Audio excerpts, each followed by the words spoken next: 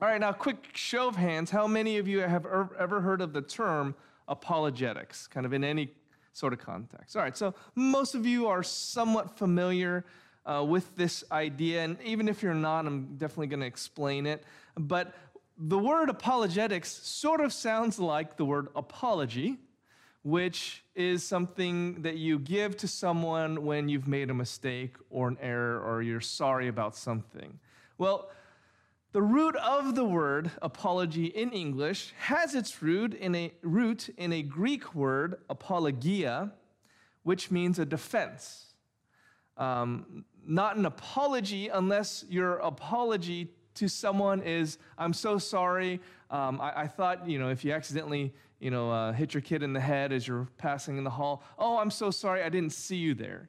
And actually, the part that would be the apologia, the defense, is not so much the I'm sorry, but the I didn't see you there. The reason I hit you, it wasn't intentional, I just missed that you were there. So actually, that defense part, and this is why those terms kind of started to coalesce, the defense part is actually where, or what the word meant in the Greek. It was a word that existed before the New Testament was written. Again, the New Testament was written in Greek. And it was often used in that kind of legal context of defending someone's cause or case. So if you were standing before a court, you would give a defense for yourself. Or if you're a lawyer, you're giving a defense on the behalf of your client. So that's really what we mean by apologetics, is that idea of a defense of something or someone. So does that word kind of make sense, just in the broader sense? Now, when we talk about so anything, you can give an apologetic for anything. So you can give a defense of your, I know Super, is it Super Bowl next week or not? I don't remember. Is it next week? I don't know. Okay. Is it always the second Sunday of February? It depends on the schedule. It depends. Okay, I had some nebulous schedule. Yeah, okay. So, all right. So, obviously, I'm not a huge football fan. All right. So, you could be giving a apologia of your favorite team, and why they're going to win. Or say a ref made a bad call. This is where all the lawyers, come out. You're going to watch the Super Bowl, and there's going to be some controversial call from a ref. Maybe it could have determined the game. Now, suddenly everyone's giving a defense, right, of why the ref was right or wrong, depending on whether you are on the winning or losing side. So you'll start to give a defense of that. You're going to defend your favorite food, your favorite music artist. Those are all apologias, all right, in the broadest sense of the term. As a formal Christian discipline, Christian apologetics, and this is a relatively young field of Christian, say, studies. Possibly one author says 1834 is when this became like a discipline of the church. Christian apologetics is a defense of what? Yeah, our faith, of Christianity, of the Bible. So we mean a defense of Christianity, making a case for Christianity. And typically, we see that there's 3 ways that we do this, okay? There's being on the offense or making a positive case for Christianity. There is the defense or negative apologetic for Christianity, meaning you're accusing us or accusing Christianity of something, and we're going to rebut that. We're going to defend. No, that's not the case, and we're going to defend why we believe something. So that's more responsive. That's more responding to criticism. That's defensive. And then there are just giving proofs of our faith. So, for example, in Acts 1:3, after the resurrection, Jesus gave many proofs of his resurrection. So there's an offensive or positive way to give an apologetic. These are reasons why what you believe is not correct and why ours is the correct way. There's defensive apologetics, meaning you're accusing Christians of this and that, or you're criticizing our belief in this or that, and here's a defense. I'll give some examples in a second. And then there's giving proofs of Christianity.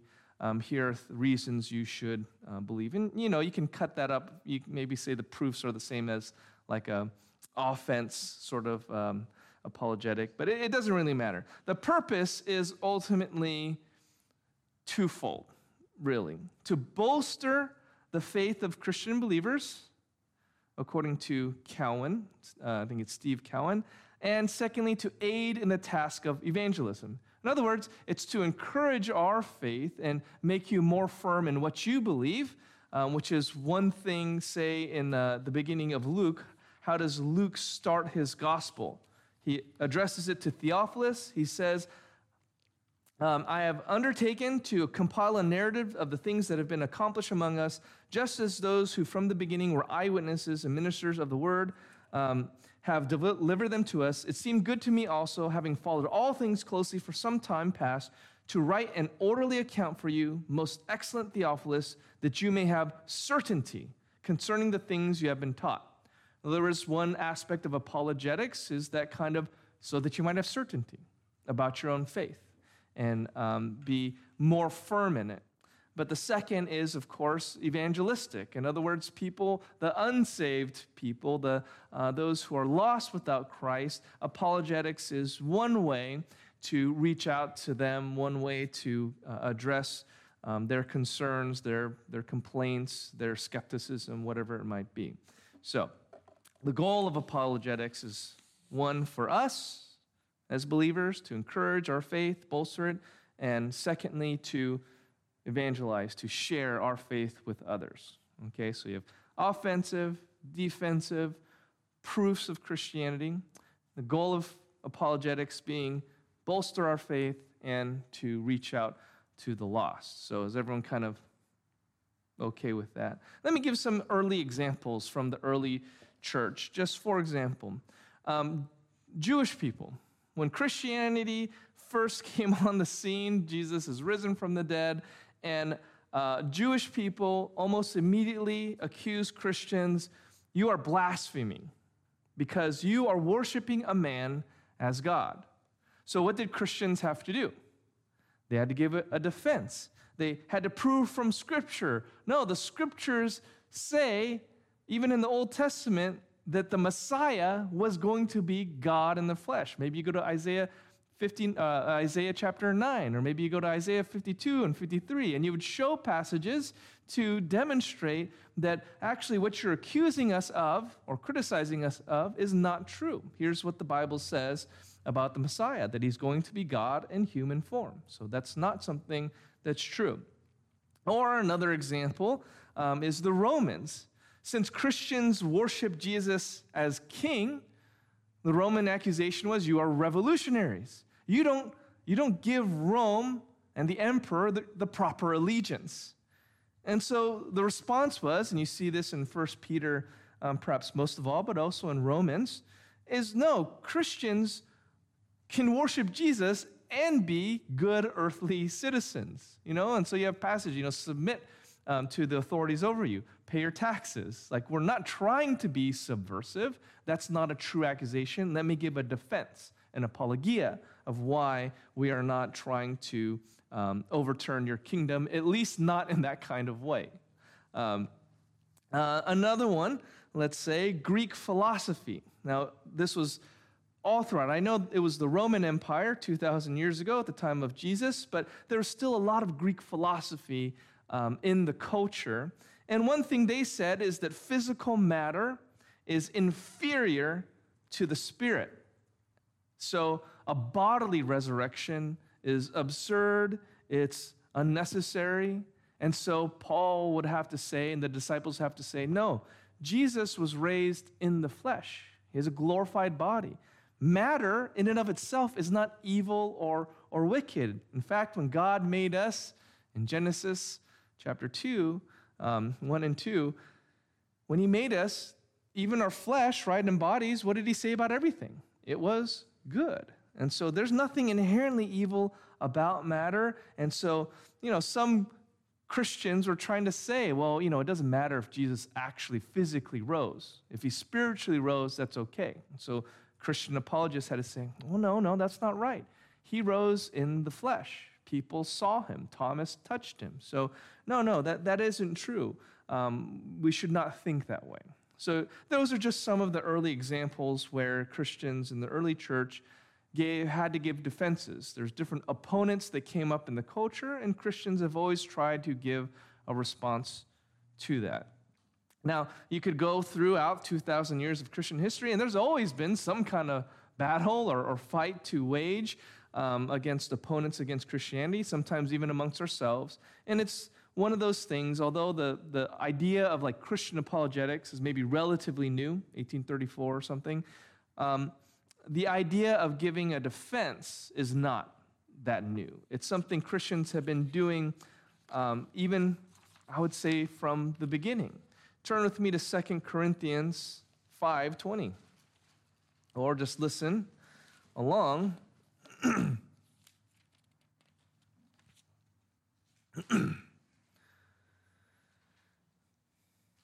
So Paul's talking about his ministry. Christ has reconciled us to himself. He has given us a ministry, therefore, of reconciliation. Verse 20, 2 Corinthians 5:20, therefore we are ambassadors for Christ, God making his appeal through us. We implore you on the behalf of Christ, be reconciled to God. You got to say verse 21, it's so glorious. For our sake he made him to be sin who knew no sin, so that in him we might become the righteousness of God. The word apologist as a person is not like a position or role, is not in the Bible. But I think the idea of being an ambassador is fairly close. What does an ambassador have to do? They come and they represent the interests of their country. So when someone criticizes, your country, who has to give a defense for your country? You, the ambassador, does, right? They're not going to, that's what you're there for, is you represent the interests of your country. So if they are criticizing something about it, you are the one that has to give a defense for that. Conversely, if your country says, you need to tell this to the people in the land that we're negotiating in, you're our ambassador over there, now you have to represent those issues. You have to give a defense for your country's actions or whatever it is they say they need or want or whatever the case is. So ambassador, I think, actually is a very helpful sort of analogy to what being apologist is. So here's a question. Do we have an option about being an ambassador or an apologist for Christ? Not really. No. Turn with me to 1 Peter 3. We're going to spend a little bit of time here, and then we'll have maybe a little bit of a chance for questions. But this is the go-to passage for almost anyone teaching a class on apologetics or doing a sermon. 1 Peter chapter 3, verses 15 and 16. Context of Peter is he's writing to the scattered Christians all over, they call it the Near East, and they're suffering persecution from the government especially. So you have Christians being persecuted, suffering. Some are being, thrown to lions. Some are being dipped in oil and lit on fire to light gardens. It's a horrible time to be a Christian, and Peter's trying to give some encouragements to endure and to suffer as a Christian. And he says this. We'll start in verse 14, actually. 1 Peter 3:14. But even if you should suffer for righteousness' sake, you will be blessed. Have no fear of them, nor be troubled. That is, your persecutors. But in your hearts, honor Christ the Lord as holy, always being prepared to make a defense, an apologia, to anyone who asks you for a reason for the hope that is in you. Yet do it with gentleness and respect, having a good conscience, so that when you are slandered, those who revile your good behavior in Christ may be put to shame. So here's one of the seminal passages about who and what we are to be as Christian apologists. And it's sort of, nowadays, Christian apologists say, William Lane Craig is a very popular one. They go out and they can have, fill up convention halls full of people to hear them speak. They can show up to debates at colleges and universities, and yeah, you might have a couple people protesting or making a stink, but for the most part, they can be viewed as respected men and women who can command the attention of a crowd and be thought of in high regard and revered. That is not at all what Peter is imagining here. He's imagining, slaves being beat up. He's imagining, or what's not just imagining, that's what's happening. There's women who are married to unbelieving husbands that are being treated poorly and kind of discriminated against because they're Christians and the husband is not. You have that kind of situation. So when you picture the apologist, you're not picturing, William Lane Craig in his suit. He's got, PhDs and he's given really a good spiel for Christianity. But we're imagining very normal folks like you and me. In fact, those who are very discouraged and disheartened, who are being persecuted even for trying to do the right thing, not necessarily just like, constantly talking about Jesus, but just for doing good, just not lying in things. So it's a very different context. And what Peter urges as the attitude of apologetics is respectfulness. He says, I skipped one verse, or a section ahead. What he encourages the people to do is to put Christ first and highest. Right? Honor Christ in your hearts. Honor Christ the Lord as holy. Holy means set apart, above and beyond. It means on a different kind of level entirely than us. He's not like us. So the lordship of Jesus is paramount in being an apologist for Christ. You must have Christ as your Lord.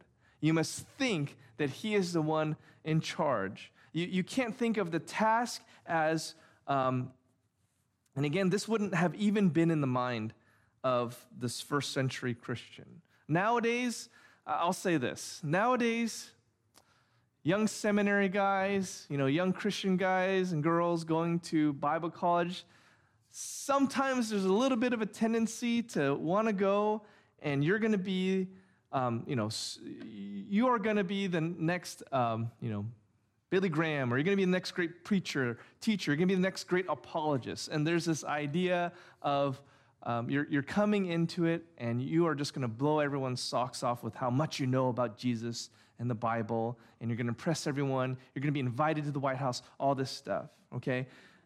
That, it's subtle. I mean, I'm thankful I didn't meet too many guys, at least at the seminary I went to, where they thought they were going to be the second coming of John MacArthur. But you met one or two that could come close, and you hope that it wouldn't get to their head. You cannot have an attitude that would seek to honor yourself, right, and to prop you up. That's, again, wouldn't have been quite a concern then. There's nothing glorious. There's no kudos or awards to get for being a Christian at the time of Peter except blood, sweat, tears. But for sure, the highest goal, again, has to be Christ being your Lord, not you. Also, Christ being your Lord and not people. See, the worst thing for an apologist to do, someone giving a defense, is to fear the people that he's or she's giving a defense to, right? Because if I'm afraid of you, I'm not going to give you the truth. If I'm afraid of you, I'm going to be tempted to compromise or give in to your demands. And of course, here, very much so in the context. So again, and I'm not trying to just keep using William Lane Craig, it just he happens to be a big name guy. He can go into a college and give a debate or a lecture, and he's not going to worry about what's going to happen to him after that. You know what I mean? Like, he's going to get in his car, he's going to go home. I don't know, maybe he's received death threats before or something, but I doubt it. All right? I don't know, maybe he's got security guys. I don't know that many apologists have had death threats. Well, okay. I don't want to say that and be turn out to be wrong, but for the most part, he can say what he wants to say, and if people are offended, it's no sweat off of his back. But here, again, you're talking about Christians who are suffering. They've got a boot to their neck, so to speak. It's very tempting to say, okay, whatever you want me to say, I'll give into it. I'll do it, right? Just a different context today. So understand the pressure, understand the audience that Peter's speaking to. He's telling people that are very much have every reason to be afraid of the people they're trying to speak and give a defense to, that they could retaliate. They could kill him. And he's telling them, no, the first thing, the most important thing, the most paramount thing as an apologist, someone giving a defense, is that Christ must be Lord. Set him apart, above and beyond everything else. He must be the one that you're seeking to please. He is the one that you're trying to be an ambassador for. Don't dare misrepresent him in his truth and his deeds. Don't make him sound like a monster who just condemns and judges willy-nilly. Don't dare make him seem like a softy, mushy-gushy, you do whatever you want. You have to honor him as holy, exactly who he is in all of his attributes and his character. You have to set that aside in your heart and make that like a place in your heart that's untouchable, where you're never going to compromise on him. No matter what people say or do, no matter how much fear you have, fear him more. Then he says, always being prepared to make a defense to anyone who asks you for a reason for the hope that is in you, yet do it with gentleness and respect. So obviously there's an element that of preparation that we should never shy away from a chance to be an apologist for the Lord. Paul told Timothy in 2 Timothy 4, preach the word. Preach in season and out of season. So what does that mean? All the time. So the same kind of idea. Always be prepared to make a defense. Always be ready to have someone question your Christianity and to bring them into that. I mean, there's awkward times to get into conversations with people about faith. You just run into someone at a supermarket and you just start to talking. I mean, hopefully you've had conversations where you weren't expecting them about faith and the gospel. And all it is again, an attitude. If you're an ambassador, you're an ambassador all the time. I mean, you're always going to represent that country. So if you do something embarrassing, if you do something, off the clock, it could potentially ruin your ability to defend your country that you are representing. And in the same way, the idea is you're always a Christian. So don't think you're ever off the hook or off the clock from having to act and speak like a Christian. Always be ready. To anyone who asks you for a reason for the hope that is in you. And this is obviously a key word, hope. I think we talked about it not too long ago. In Ephesians last week, one hope, right? By associating it that you should always be ready to give a defense for the hope that is within you. What is it that people were seeing or should see while these Christians are being persecuted? They're going through trials of fire, literal fire. They're being put to death. They're being mistreated. What is the thing that stood out or should stand out? What are they asking a reason for? Is it, how do you spend your Sundays? I noticed that you don't swear or something. It's happened a lot in the army. It's like one of the most notable things is if you don't swear. No, what is it that they are noticing the most? They have hope. I mean, talking about Christians burning at stakes, being thrown to lions and things.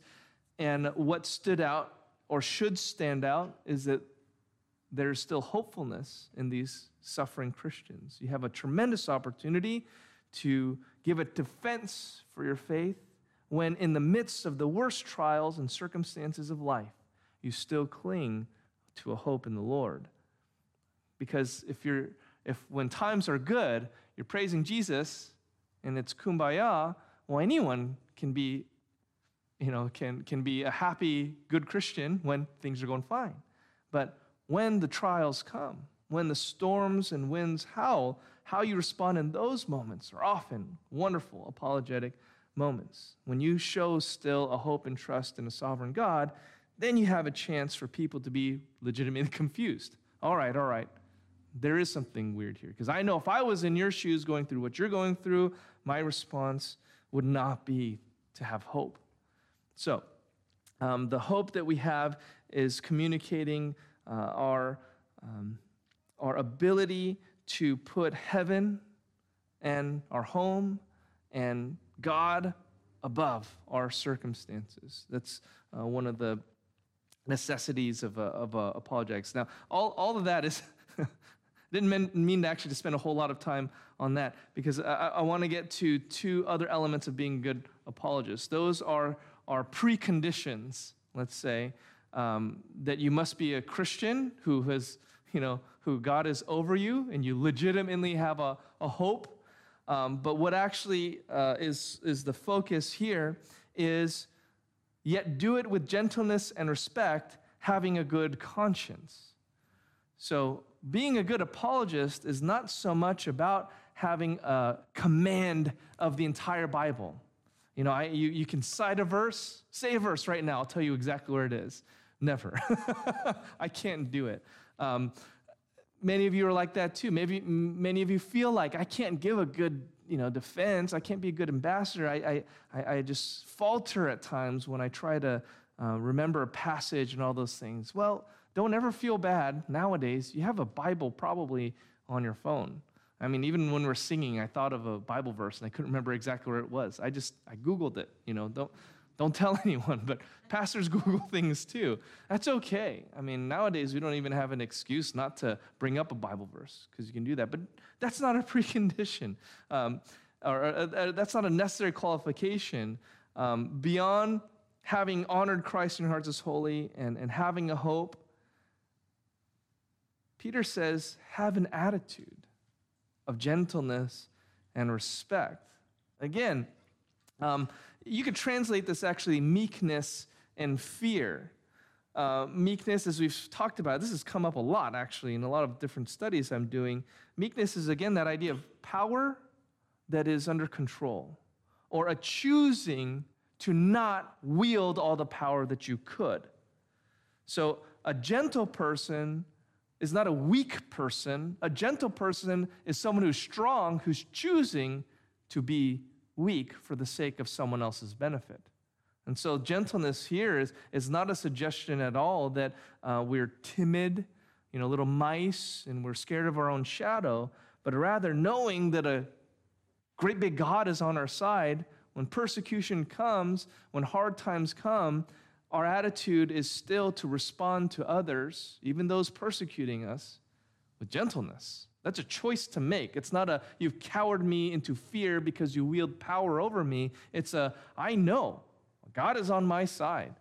And I could, even Jesus said, I could, if I wanted, when he's talking to Pilate, have a host of angels here.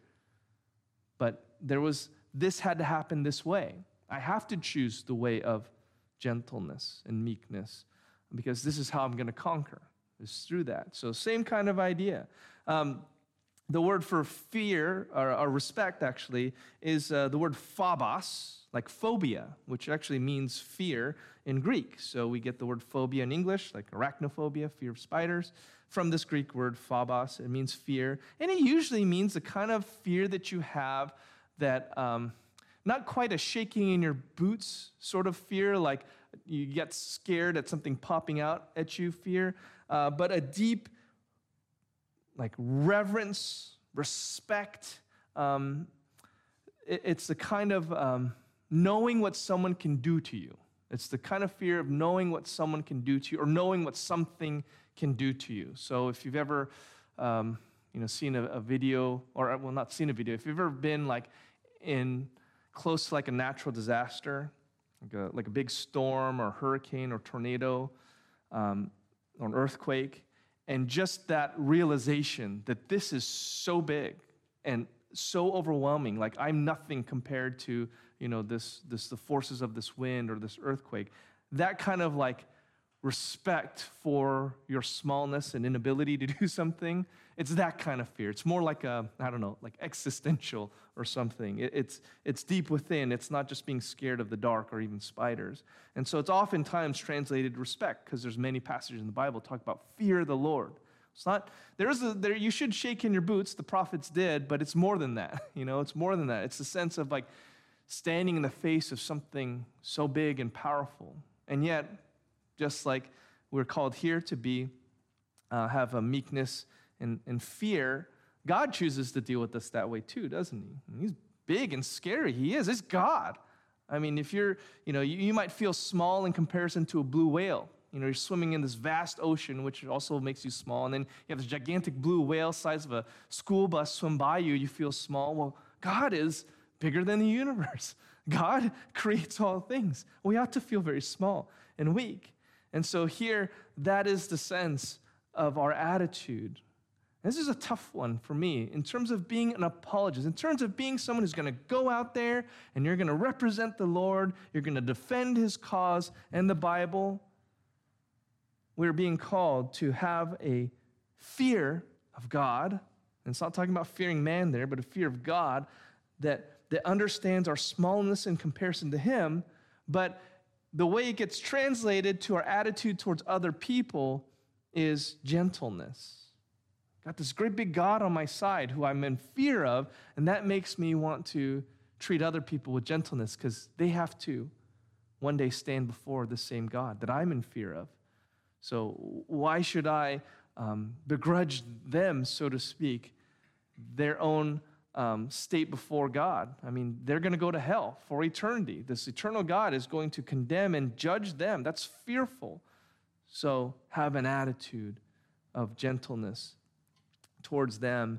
And we've talked a lot about this, or starting to talk a lot more about this in our men's breakfast time, going through a book called Gentle and Lowly, based on Matthew 11, where Jesus says, "Come to me, all you who are weary and heavy laden, and I'll give you rest.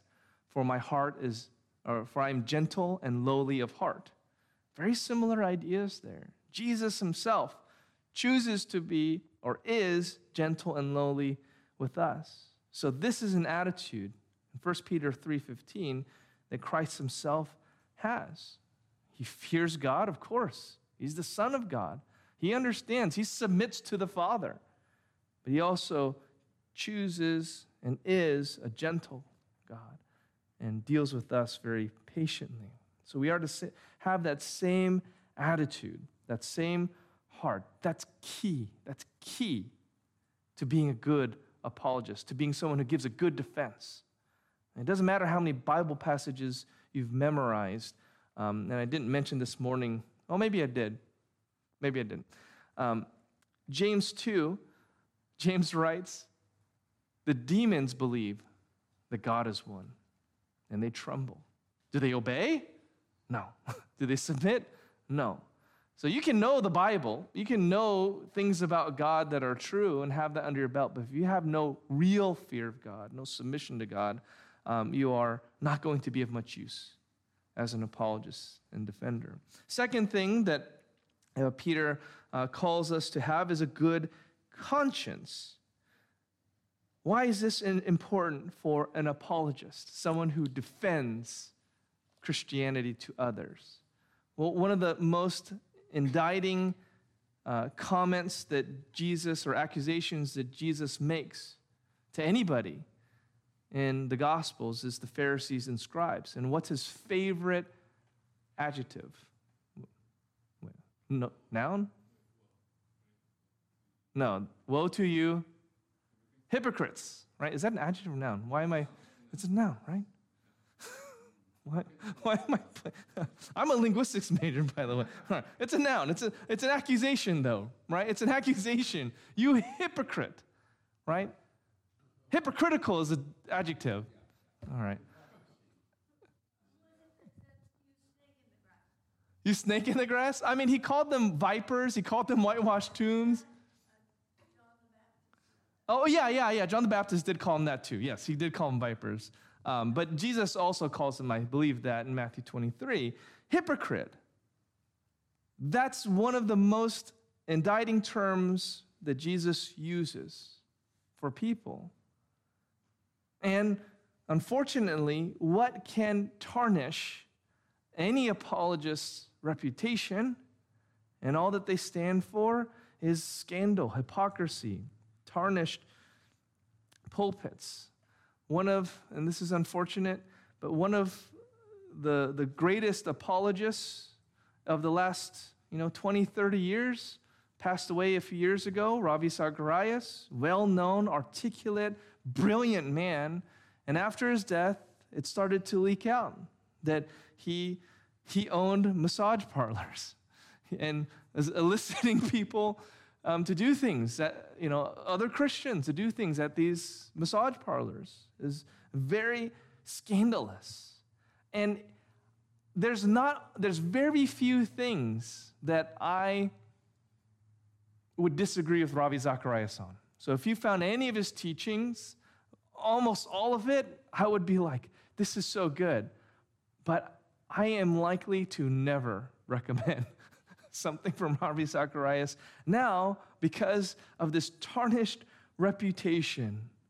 It won't matter what Christians say or argue for Christ since they've undermined their apologetic witness, not because of having weak arguments, but a lifestyle that was not blameless before God and others.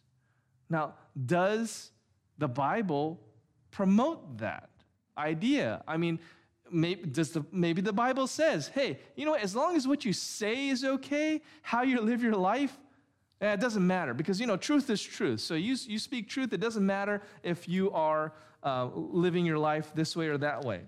Is the Bible like that? No. One of the definitions of a false teacher is not even necessarily that you teach false things, but live in a false way. In 2 Peter chapter 2, you have a whole section about false teachers, but it's almost as much dedicated to their false teaching as it is their false lifestyle. He says, I could probably read the whole thing. I'll just here. So he's talking now about angels, but he's saying that false teachers are like these fallen angels. He says, and actually he says that they're worse than fallen angels, that false teachers are worse than fallen angels. 2 Peter 2:12. But these, like irrational animals, creatures of instinct, born to be caught and destroyed, blaspheming about matters of which they are ignorant, will also be destroyed in their destruction. Suffering wrong as the wage for their wrongdoing, they count it pleasure to revel in the daytime. They are blots and blemishes, reveling in their deceptions while they feast with you. They have eyes full of adultery, insatiable for sin. They entice unsteady souls. They have hearts trained in greed. Accursed children, forsaking the right way, they have gone astray.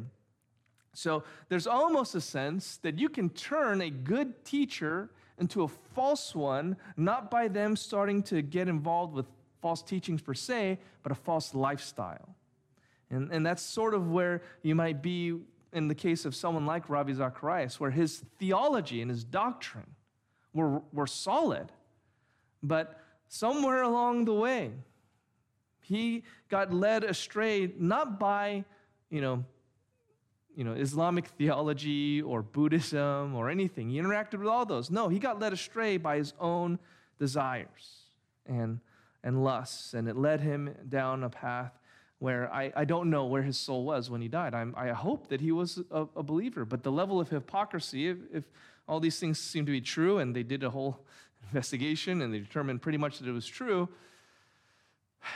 it makes me less certain about the state of his soul. It's a sad thing to say about an apologist, but that's exactly why Peter says in 1 Peter 3:16, having a good conscience so that when you are slandered, those who revile your good behavior in Christ may be put to shame. This is almost like if you really want to shut people's mouths, if you really want to stick it to all those anti-Christian, try not to use names and labels here, but if you really want to throw it back, stick it to those who are constantly trying to say Christians are the problem for everything, and you blame us for racism, you blame us for every social ill, you blame us for everything that's wrong.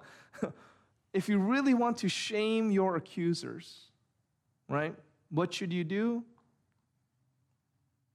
Honor the Lord. Be ready to give a defense. Have a hope that is obvious even in the worst of circumstances. Give a response with gentleness and respect, and keep a good conscience. Keep your nose clean. Don't make Christ look made out to be a fool, a charlatan, because we preach him and then we don't act like him. It doesn't mean we're perfect, by the way. I think it would have been much different. I mean, I hate to keep bringing Ravi Zacharias up, but he had a chance. He knew he was dying. It's not like he died suddenly in a car accident. He knew he was dying. And for the life of me, I cannot understand why, if you know you're going to die and you have all of these things to expose you, why you just do a better job of hiding it, because you did not do a good job of hiding it, and that's obviously not the right answer, but B, to say, I can't leave like this. I'm going to show a testimony of true repentance. I mean, he could have left us with something much more God-honoring, even in his sin. None of us here are perfect. The point is not that we are perfect, but when we sin, we own up to it. We confess it. We make it right with God, with others, and then we repent to a God who we know will forgive us, and rinse and repeat, because we're always going to sin. It's not to say that you're perfect. It's to say that we have a good conscience, that we're keeping short accounts with people, that we're constantly owning up to the things that we didn't do right, constantly living in God's forgiveness of sin. That's what it means. It doesn't mean you're perfect. He had the chance to do that. He knew he was dying, and yet he had text messages and things on his phone, even leading up, days and weeks about this stuff. And I just the cynical part of me says, could you not have done a better job covering it up? But then the other side, of course, more seriously, it's you had the chance. So many chances. God was so patient with you at any moment, especially as you know this, the prognosis, I think it was cancer, gave you a deadline. How could you not? How could you not say, I've done wrong to my family and to all of you? Forgive me. I know God can and will, but I know I need to ask forgiveness. And given us that testimony, instead, we're just left with, as soon as he died, praise. Everybody's praising him. Facebook was full of, how wonderful he was and all these things. And then a week later, all this stuff starts dropping. It's oh no, everyone's got to walk it back. I mean, it's awful. That's how important this is as an apologist, and it just makes it worse because he's an apologist. That was his thing. That was his ministry. Anyway, I'm going too far. I'm sorry. I mean, that's the way it feels, but that kind of stuff tears me up so much. It's because he did so much to bolster people's faith. I mean, I loved hearing the man. He had an Indian accent, and so I love accents, so you just listen, but he was so articulate and eloquent of speech. He had a way to turn a phrase. He had this cadence. You could, just for me, one of those guys you could just listen to forever. Man, I wish I was, see, that's the thing. You think, I wish I was as good as him. I wish I was as talented as him. And then I think, I wouldn't want to be him for all the money in the world once I have. Maybe I'll be content just to be right here with you guys, and you guys tell me my sermons are too long, and you dress funny, and, what are you doing here? I'll take it. That's the term. Yeah. I know. And the love of money is the root of all kinds of evil. Money is immoral. It's amoral. No morality attached to it. But the love of money is the root of all kinds of evil. Yeah. I mean, yeah, it's the kindness of the Lord, for sure, for sure. And, he's head of this international ministry, and no one thought it was weird that he was buying massage parlors. I mean, he had purchased a lot of goodwill through his ministry, and what he was doing. So he had a lot of goodwill. And so just like if I came into our elders meeting on Wednesday and I pitched to Bing and Chris, I think like a massage parlor ministry would really benefit. Just imagine how that would go. Just imagine how that would go. You know what that would look like? Yeah, I know.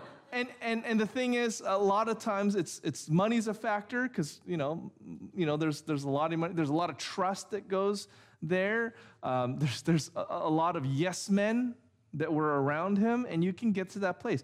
Unfortunately, his is not the only story like that. And the common denominator, frankly, does seem to be, money's a big part of it. It's hard not to say that money and that popularity doesn't go to someone's head. I don't want it. I think about that paradox so much. Do you want your ministry to be large or not? Anyone, not just a pastor. Just asking all of you. You guys all have a ministry. And the natural inclination would be like, well, of course, I want it to be a blessing. I want it to prosper. But boy, it can be dangerous, can't it? Like, it is a dual-edged sword. I don't know what to do with that sometimes. Because I've heard people say, this church should have people packing its walls because, the quality of the people and the ministry and blah, blah, blah. And I think, I don't know. Maybe there's a reason to keep it smaller. Maybe you don't want to be like a church that's, all of a sudden bursting out of the seams, and then there's compromises that are made. Or the pastor's head starts to get a little bit bigger, and things change, and you got, you got a hot tub on the roof. That's the joke. That's more likely than a massage parlor. So, got a nice big flat roof.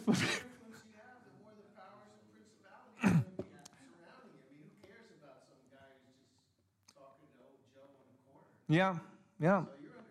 Yeah. And the higher you get with prestige and influence. Yeah. No, and I think, Not everybody can handle it. no, I think you really have to be, so I will say this, those who did have big pulpits and ministries who seem to remain, free from scandal, I think a lot of prayer, just truly a lot of prayer, obviously just the grace of God. But, to give credit to that person, that is an achievement. Money changes everything, and popularity changes people. So just kind of something I think about. And Peter here, even to connect that to 1 Peter 3:15 and 16, he's calling all of us to have that, personal mindedness about your ministry. He's not, I don't even think Peter wanted a big, pulpit, or Paul even, for that matter. So I appreciate that Peter, I feel like he kept it small and close. And I say that, I know this is a little bit of a tangent now, but just because it's mentioned, 1 Peter 5. Now remember, the disciples are arguing about who's the greatest in the kingdom of heaven all the time, and Peter would have been right up there, But here's what he says in 1 Peter 5, and this is just a pastor thing. So I exhort the elders among you as a fellow elder and a witness of the sufferings of Christ, as well as a partaker in the glory that is going to be revealed. Shepherd the flock of God that is among you, exercising oversight, not under compulsion, but willingly, as God would have you, not for shameful gain, but eagerly, not domineering over those in your charge, but being examples to the flock. And when the chief shepherd appears, you'll receive the unfading crown of glory. Likewise, you who are younger, be subject to the elders. Clothe yourselves, all of you, with humility toward one another. For God opposes the proud, but gives grace to the humble. Did Peter figure it out The whole lesson about greatness and being the least of all, I think he did. Here he is. He calls me, and I feel like he's calling me, a fellow elder with him. He's not over us. He's not beyond us. He just sees himself as one of us. I don't know, something about that sentiment always rings or brings encouragement to my heart. I mean, he just saw himself as just, I think, another guy speaking to a Joe on the street, so to speak, to paraphrase you, Patrick. Anyway, so being an apologist, you need to have a reason for the hope that lies within you. So there is some knowledge there, but for your Christian, you know what that knowledge is. You didn't become a Christian without being given a message of hope, that your sins can be forgiven, that you can have eternal life. That's all we're talking about here. But more importantly, or emphasize at least here, especially in the context of persecution and suffering, have a respectful attitude, have a gentle attitude, have a right conscience before God and before others. And you do that, you will shame your accusers. I think one of the follies sometimes of apologetics classes, Bible studies, whatever have you, books, is that sometimes you can start to think that what people need, unbelievers, what they need is the right argument, like the right persuasive kind of rebuttals of their atheistic or Buddhist background or something.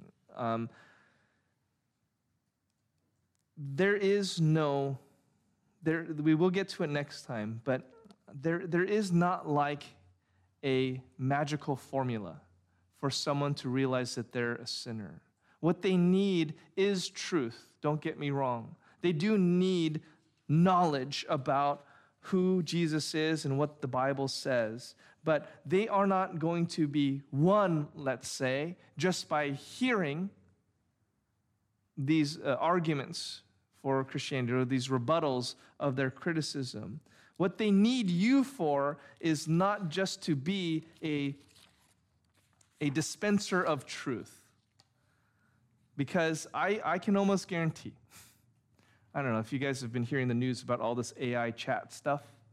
I'm confident that there are going to be pastors, if they haven't already, who are using AI chat generators to produce sermons better than they've ever told in their life.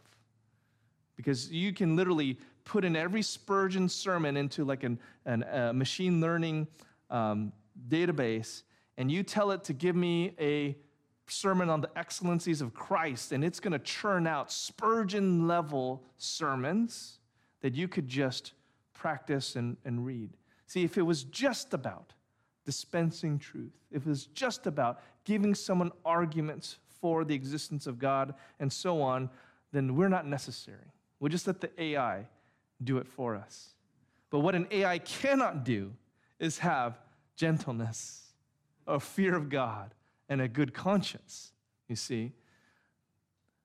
And so the world needs us, needs apologists like us who love the Lord, who put our hope in him, and so on. So I'm not saying we're not going to learn some valuable witnessing tools and address certain arguments. I want to, in the course of this, maybe get to certain specific social issues and know how to bring a Christian defense of our worldview. But understand, we're not going to win this spiritual battle because our swords are sharper, let's say, or our weapons are better. We're going to win the spiritual battle like we learned from the book of Joshua because Yahweh is the Lord of hosts. He fights our battles. And I want to be on his side. It's not that he's on my side helping me to win my battle. I am on his side, and he is going to win the battle. And so we're just trying to get on board with him and what he is doing. So we are, in the weeks to come, we're going to center on some scripture. Like today we centered on 1 Peter 3, a little bit by way of introduction. In the future, we're going to center on some passages of scripture that I think are valuable for apologetics, and then use that to springboard, depending on how much time we have, to certain maybe specific issues. Romans 1 will be probably a big one because it addresses specifically like homosexuality and what that means as far as God's judgment on people. So we're going to have to talk about it because God makes clear that everyone knows that there's God. So you don't have an excuse. And one of the ways that we show that there is no God is when we do things like, and the example Paul gives is like homosexuality. So we'll talk about that. Then there's a couple other maybe issues like that, but that's the plan. That's the map.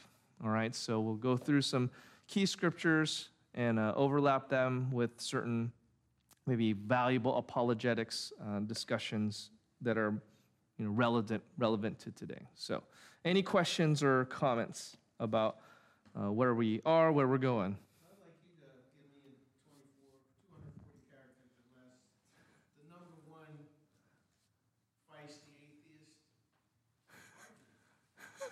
If God is a good God, Yeah. why is so much bad stuff?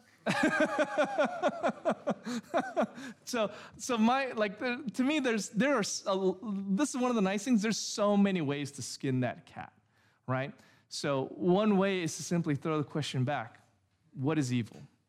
You tell me what evil is, and then I'll start answering your question. But the irony of that statement is you have a presupposition of evil that comes from the Bible, and then you're going to accuse God of doing that evil. No, you don't get to do that. You need to come up with your own definition of evil apart from the Bible. I know what evil is because of what the Bible says. You don't get that. So first, before you start calling God evil or saying anything is evil at all, tell me what you think is evil. Because if in your worldview, we're just atoms and molecules. I know this is not 240 characters, but we're just atoms and molecules. There's nothing evil about, like a hydrogen and oxygen bumping into each other, or electrons, interacting with each other. There's nothing moral about that. Well, everything is reduced to that. So, show me what evil is. So the irony, it depends how deep in the weeds we get with this, but there are different schools of apologetic thought. Maybe I'll bring it up next time. So the way I was trained and the way I think is very helpful to me is called the presuppositional apologetic. William Lane Craig is more along the lines of a classical apologetist. Classical apologetics is you first demonstrate the existence of God using different arguments, and then you next step argue that God is the God of the Bible. So it's sometimes called two-step apologetic process. So in presuppositional apologetics, we like to instead of maybe do like a two-step like that, to say you cannot make sense of reality without assuming God. So let me show you how you're foolish even to try and form arguments against God, because what you're going to end up doing, you ever remember those cartoons like Wile E. Coyote, and he's sitting on a cliff, and then he's cutting the cliff, but it's the one he's standing on, and then he falls to the ground? Do you remember that? Okay, so that's what an atheist is, right? They're saying, how can God exist when there's so much evil in the world?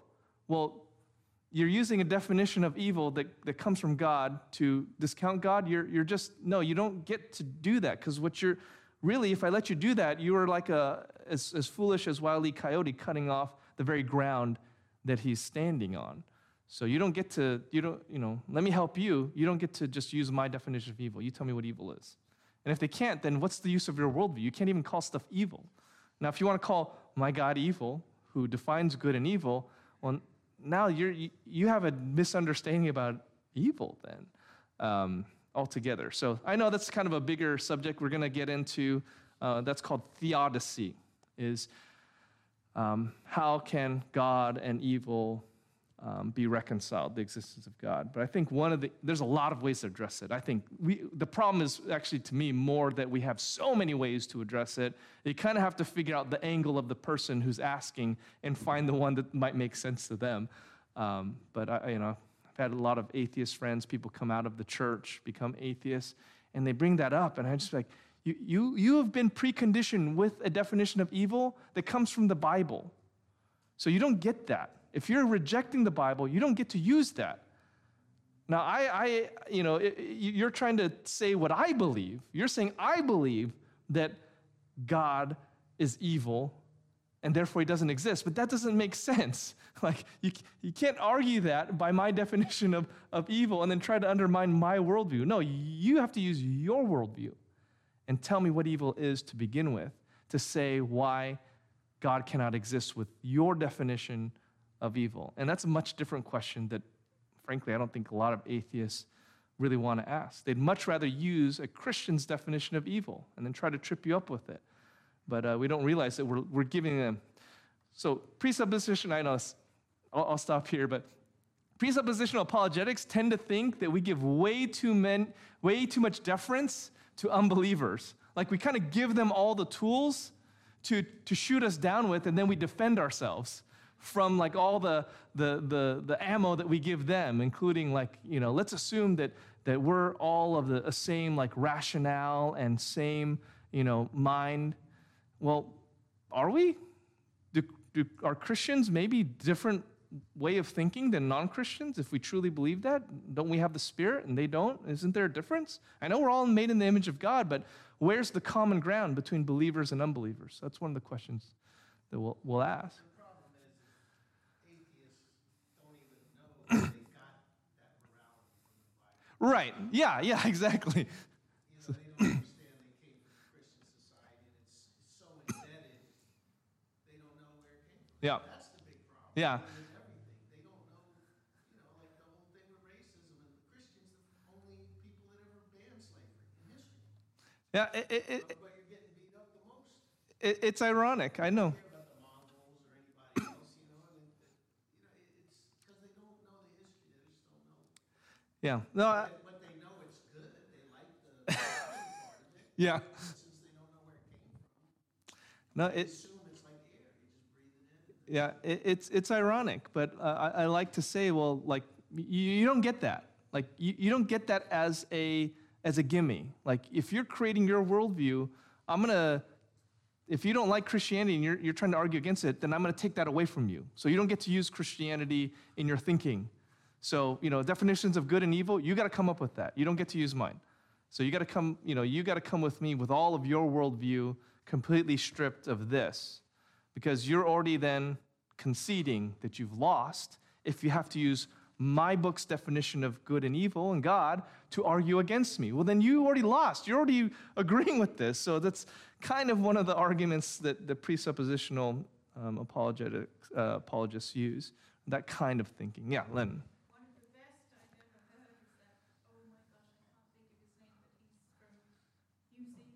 Mm-hmm. And he lives locally. Ray Comfort? Oh, Yeah.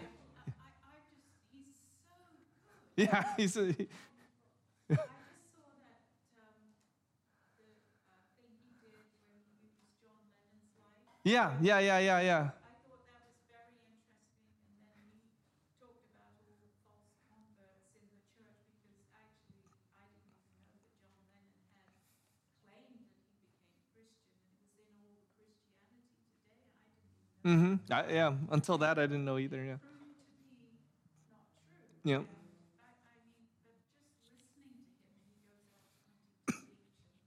and he goes off hunting the beach and these places, and all these people that, you're right. Yeah. He does a great job of being very gentle. He's respectful of people when he does it too. So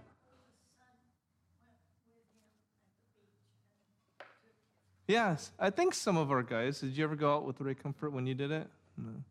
So yeah. Yeah.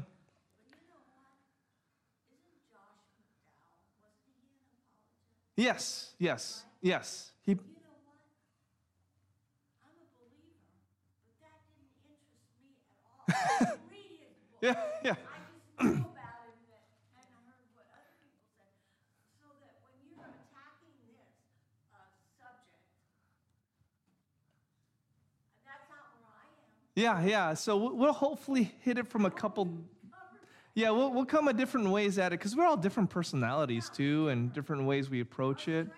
Yeah, and so So we're all called to be, let's say, give a defense. So we're all apologists, we're all ambassadors, but we have different giftings and different ways we relate to people and understand things. So hopefully we'll all find something that kind of resonates, because there isn't a cookie cutter thing to this. It's not like this is the right way to give a defense of faith. There's nothing like that. But I think I started a Josh McDowell book, and his son Sean McDowell is also a believer. No, Lee Strobel. I was reading a Case for Christ by Lee Strobel, and then I left it in a doctor's office. And so I thought, okay, maybe that doctor needed to read this book, because I left it in there and I never got it back.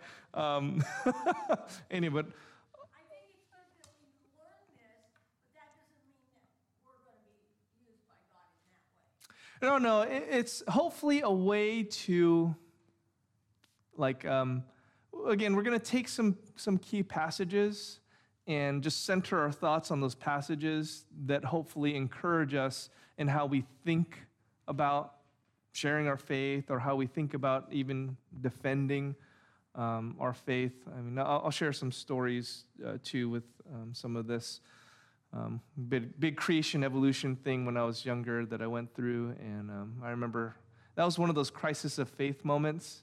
But I've had a few of those, but it always comes down to kind of the same truths. So we'll get to that. So any other comments or questions? Yeah. Well, I'll stay with you too, so hopefully we'll all have something to learn here. Yeah.